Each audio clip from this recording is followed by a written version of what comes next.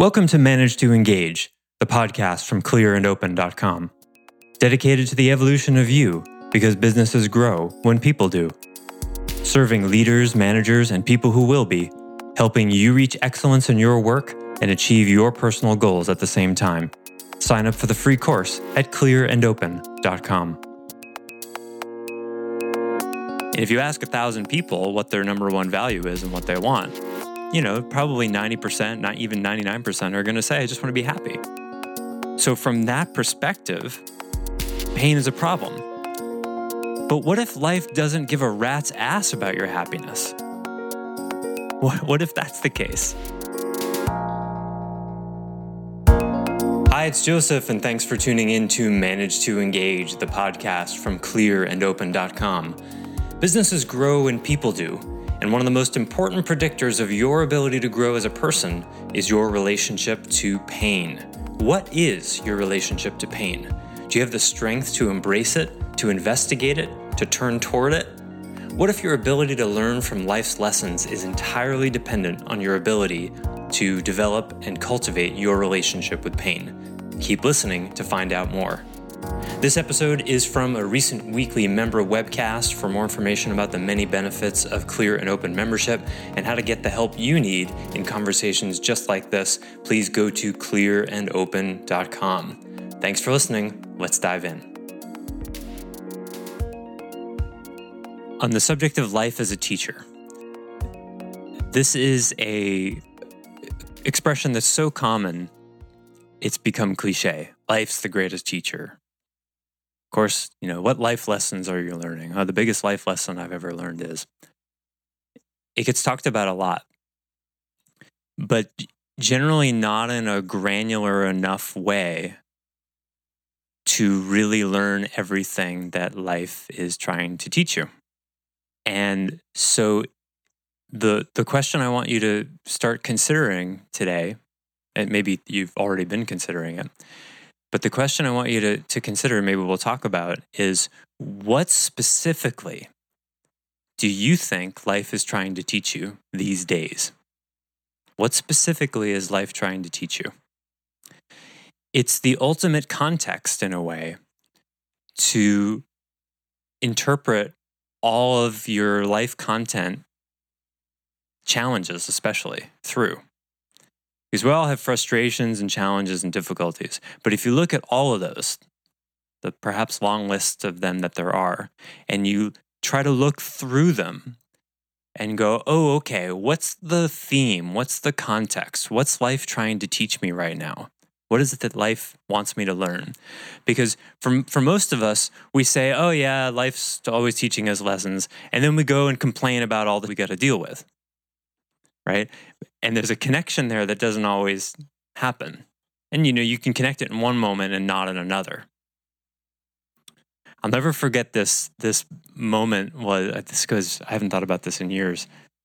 I was working at a telefundraising center in just a few blocks from Telegraph Avenue in Berkeley, California.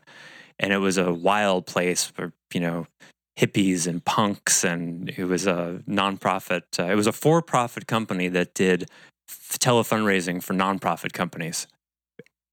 Insert commentary about the dysfunction of that here. Sierra Club, public radio, public TV. So it was a very progressive, liberal kind of crazy place, but it was a for-profit company. So there were weird things going on there in a lot of ways. And the working conditions were not great. And there were a lot of unfair things that were going on there. And I was a middle manager there. I was 23, 24. I was a middle manager. I was a training manager. I would train like 10 people a week on how to get started. And I was involved in hiring and I would oversee campaigns as well. And there was a union effort. There was a union organization drive. And being caught in the middle, because I started out as a caller at like age 22 and a half and then was in middle management. I was sort of in the middle, and I was outside on the curb talking with someone about it. And this looked like he could have been homeless, but lots of people in Berkeley look like that. I saw this very disheveled looking guy And we're talking about what the callers need and the minimum wage and how unreasonable it is. But at the same time, you can make a lot of money. And he can't hear any of this. And I see him coming from like 20 yards away, and he comes up and he looks at me and a colleague, and he goes, and he just says out of the blue, people don't want to be in the box and they don't want to be out of the box. And then he kept walking. I almost fell down. I mean, he just summarily thematicized everything there was to say about unions and the management troubles, and it still gives me chills to think about it. And you've probably experienced things like that. What explains such a phenomenon? What explains that? And the way it looks to me is that was the voice of life. Life was talking through that guy. And a lot of people who are homeless like that are homeless because they're such open vessels to the energy of life that they can't manage it. A lot of those people are actually quite gifted. I used to spend a lot of time talking with them in Ashland, Oregon, in the parks. A lot of them are very. Their minds are so open, they're like blown out and they can't really function very well. But in some ways, they can be quite genius. So there was life talking, and that was the life lesson that I was learning at the time. It was about people and boundaries and what they needed and what they didn't need, and all of that in the context of this really contentious union thing that was happening at the time. In the end, the union won. And the call center closed down in order to avoid having to deal with the union. So everybody lost. It was a really sad thing and a good example of how unions really don't work. But that's another story. So what life lessons, what specifically is life trying to teach you? Because if you really get that and you're really abiding with that, then everywhere you look, you're going to see it like a fractal. It's going to be everywhere. And the more frustrating something is for you, and the more unmanageable it seems, could be related to that you're not seeing that content frustration in the context of the life lesson that it is. And this happens all the time when, I'm always using the example of people dating the same person again and again and again, and another relationship ends and why is it that men are always, why is it that women are always, why can't I just, and the more frustration there is there, usually it's because there's the least amount of surrender and recognition of, oh man, I did it again. This person was my mother, this person was my father. And, often eventually that becomes clear. But what about that gap? How quickly can you see the content in the context of what life is trying to teach you? Because the smaller that moment is, well, the faster you learn. And what happens when you don't learn the lessons, when you don't listen to the whisperings that life is trying to offer you? What does it do? It tends to get louder. Tends to get louder. So this is entirely self-interested. And this, I really think, fits pretty much any spirituality or non-spirituality you want to subscribe to. You can call life God, you can call it the non-dual, you can call it whatever. You can call it whatever you want. You can say that it has nothing to do with spirituality at all, but there's this kind of survival of the fittest biological determinism thing that wants us to evolve as aware beings just from a purely survival standpoint. You can come at it that way. You can come at it purely scientifically and biologically. It works that way too. But I think it's pretty hard to argue, and you look at your own life and anyone else's life, and you look at the long story arcs in it, something, someone, somewhat, I don't know. Who knows? We can't really know. But something really wants us to grow in awareness. And when we don't listen, it gets louder. And it will win. It will win. Reality will win. When it wants to show you something, its strategy how intentional it is or not, I don't know. People with money issues, the money issues will get bigger until you learn your lesson. People with romance issues, the drama will get bigger until you learn your lesson. People with housing issues, people with issues breaking stuff, people with responsibility issues, it's going to get bigger and worse because what else? Pain is the way life gets our attention. Pain is the way life gets our attention. But look at the amount of dollars and resources in our world that go into making pain go away. Right? Now, useful tool for sure. I mean, there are absolutely times where you want to be able to make pain go away. You know, like if I need to have my arm amputated, I don't think it's going to serve me spiritually to feel that happen in process. Maybe, but I don't think so. I'd prefer not to feel that. But when you look at the amount of dollars, the industry in our world, of the amount of money that goes into escaping from, alleviating, repressing pain, that's our relationship to reality.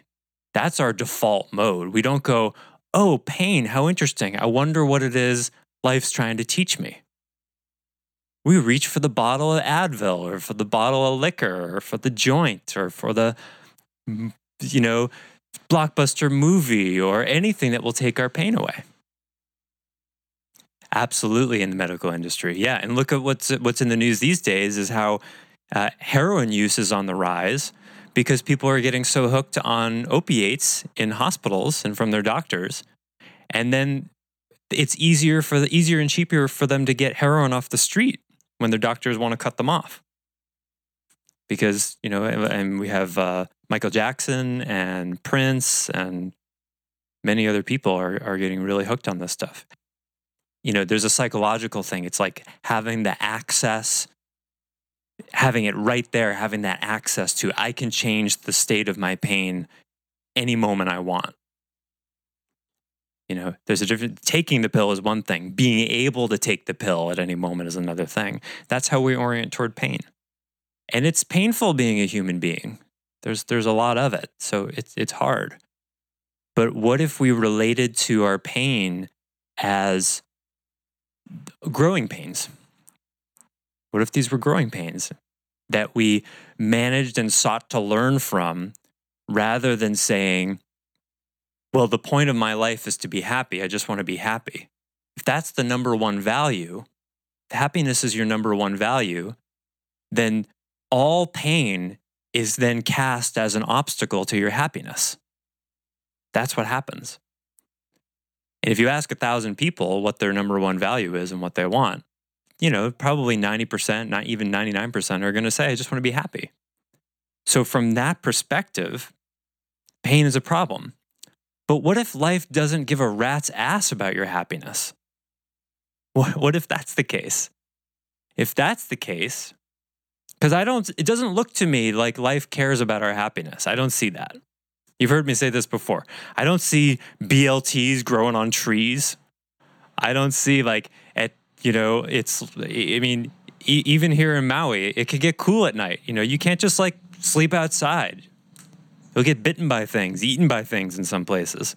It's a tough place. I did a little weeding randomly a couple days ago, and I have this itchy rash on my hands, and I'm not even allergic to poison ivy, and there's no poison ivy here or poison oak, so I don't know what it is, but something got me, and now there's pain, right? This is how the world is, right? You can just get gotten by all sorts of stuff all the time. If life were designed to primarily to support our happiness, imagine that for a moment. It would look completely different. Sugar would be great for you. Right? You'd be able to sleep 16 hours a day like cats. Grass, you'd be able to lie on the grass and have it feel like a $3,000 latex mattress. Right? That's what that world would look like. All the ocean water all over the world would be a balmy 86 degrees. Imagine that. We could go on forever. The world doesn't seem to be designed like that. It's scratchy and cold and windy and hard, and we build these houses and make blankets and stuff and make movies to make it more comfortable. But as it is, it's not that comfortable a world. So what if it's not designed to make us happy? What if it's designed to make us grow? And then if your primary value is growth and happiness is second, and you go, well, I still want to be happy. I prefer to feel good over feeling bad, but I surrender to that the design of things seems to be about my evolution in knowledge, skill, and awareness. That seems to be what's called for.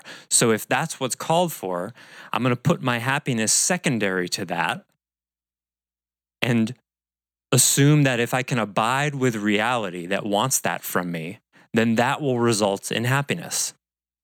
That will be somehow good for me. That's the surrender. That I'm going to trust this larger force and find my happiness, my fulfillment inside of that larger thing. And that the life lessons come first and my happiness comes second. Trusting that happiness somehow will come from that. That's a kind of surrender, which you don't have much control over, right? Because what we're saying here is you don't get to decide what your life lessons are. That's kind of an important point here. Life decides that. You don't decide that. Because if you decide what your life lessons are, they're not life lessons, they're you lessons, right? And part of the design of life, this is really interesting, part of the design of life is, at least temporarily, you can turn off the lessons. You can watch a movie, you can go on vacation, you can take propofol, you can do any number of things that just says, you know what, life, I can't take anymore, I gotta check out. And there's no judgment about whether that's good or bad. Certainly, in some cases, that's absolutely the right thing for someone to do. So that's the thing. We have this illusion of like, you know what, life, I need to take a break. And life's like, okay, I get that you think that. But what's true, you have no idea. Sometimes you may be right. Certainly we need to take a break. We all sleep, 6 to 8 hours a night. That's a break. But even then, you're dreaming, and that can be really intense. The sort of the meta of this piece of the conversation, I think, is just to have this surrender of like, we don't really know what we're ready for and not ready for. I mean, all of you have had this experience of a bunch of stuff, quote, happens to you, and you go, man, I am not ready for this. It's the same kind of thing. Life's like, oh, I hear that you think you're not ready for this, and you're going to find out what's actually true about that. There's a great Schopenhauer quote. He said, can anything really happen to us for which we are not ready? And I think I like the truth of that. I don't think we draw experiences to us that we're not ready for, because either we rise to it or we fail. Either way, you learn. Saying, well, such and such happened to me and I wasn't ready. What does that mean? You mean you know what the outcome was supposed to be, and then it didn't happen, therefore you're concluding you weren't ready? What if life gave you that set of circumstances precisely so you could fail? Right? Really, to say I wasn't ready for such and such is, in one way, is quite arrogant. You can have an idea about it, but you don't ultimately know. Ask yourself, like, what is it you're having a difficult time with? What's frustrating for you right now? What's difficult? What are your challenges? And are you actively and abidingly seeing them as an aspect of a specific life lesson? Because if you're not, paradoxically, it makes it much harder. When you're frustrated about something, usually it's because you think it shouldn't be that way. This is happening, and I don't like that it's happening. It shouldn't be happening. I'm frustrated. Well, how do you know it shouldn't be happening this way? Now, this is tricky because many of the New Age spiritualists these days take this too far and start saying things like, well, everything is perfect exactly how it is. Therefore, there's no point for me to get out of bed in the morning. So there's a tricky balance here. You earn your way to this kind of perspective by being someone who takes a lot of responsibility and does everything they can to affect a situation.